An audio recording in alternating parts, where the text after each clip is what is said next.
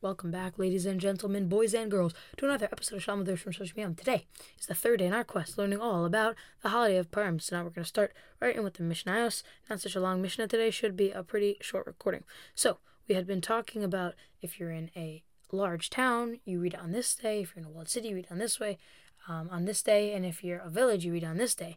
So now we're actually going to define the parameters, what makes a difference between a large town, for say, and a village, because those might be things that gets a little murky where the line is drawn. But in this Mishnah, we're going to discuss those parameters.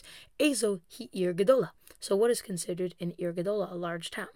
Kol sheyesh ba'asar batlanim, any place where they have 10 batlanim, which is 10 idle men. That's idle, I-D-L-E, as in when people say people that stand around. And what these batlanim are is that what the community used to do is that because a lot of people worked, they were afraid that they wouldn't be able to get together a minyan. So they paid 10 men in the town to just be always ready to make a minyan. And so they paid them not to work. Sounds like a pretty good deal. And so these were what these batlanim were.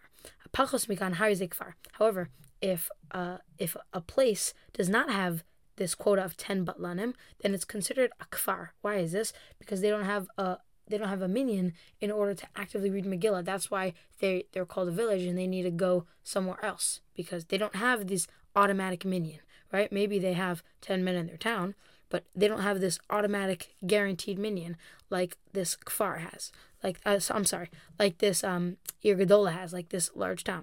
Be'elu Amru, it was on this rule, like we had said, that if the 14th of Adar, the normal day for Purim, falls out on a Shabbos, we actually do it on Erev Shabbos, and we bring it back.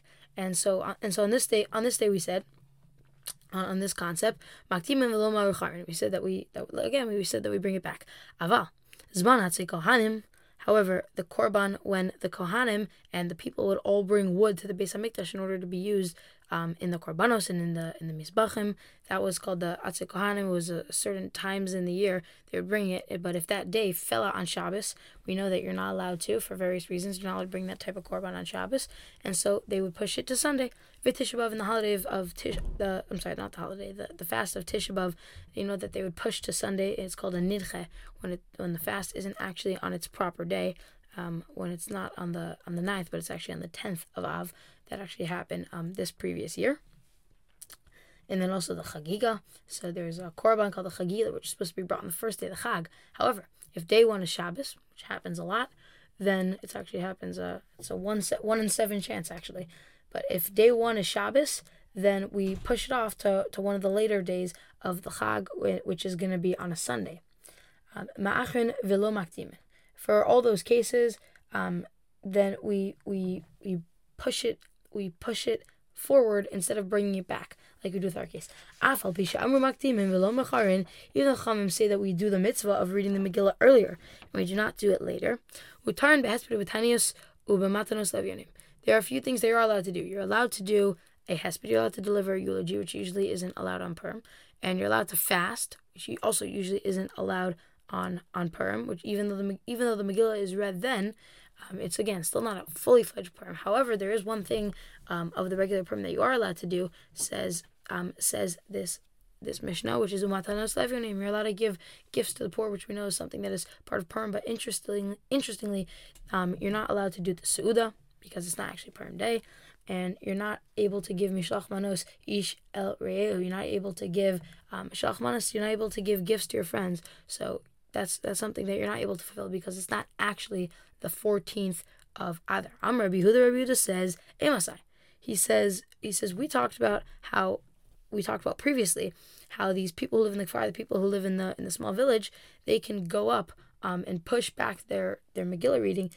If, let's say, the 14th of Adar falls out on a Friday, then they would push it back to the 13th of Adar because it's a Thursday. Why? Because every Thursday and Monday we are under the implication that they're going to go to the town anyways. So you might as well just knock it out, because maybe in their small kfar, in their small village, they might not have someone that's adequately prepared to lane. And so that's the rule that we had laid down for ourselves. However, Rabbi Yehuda says this rule is only true under one implication: makom shenichnasin b'sheni u'b'chamishi. A kfar only has this ability to move it back if they consistently go every single Monday and Thursday, which is to say if they have legal cases that they need to go into town for a court to settle, then they have this permission where they can push it back to the Yom HaKnisa, to the day of assembly, to Monday or Thursday.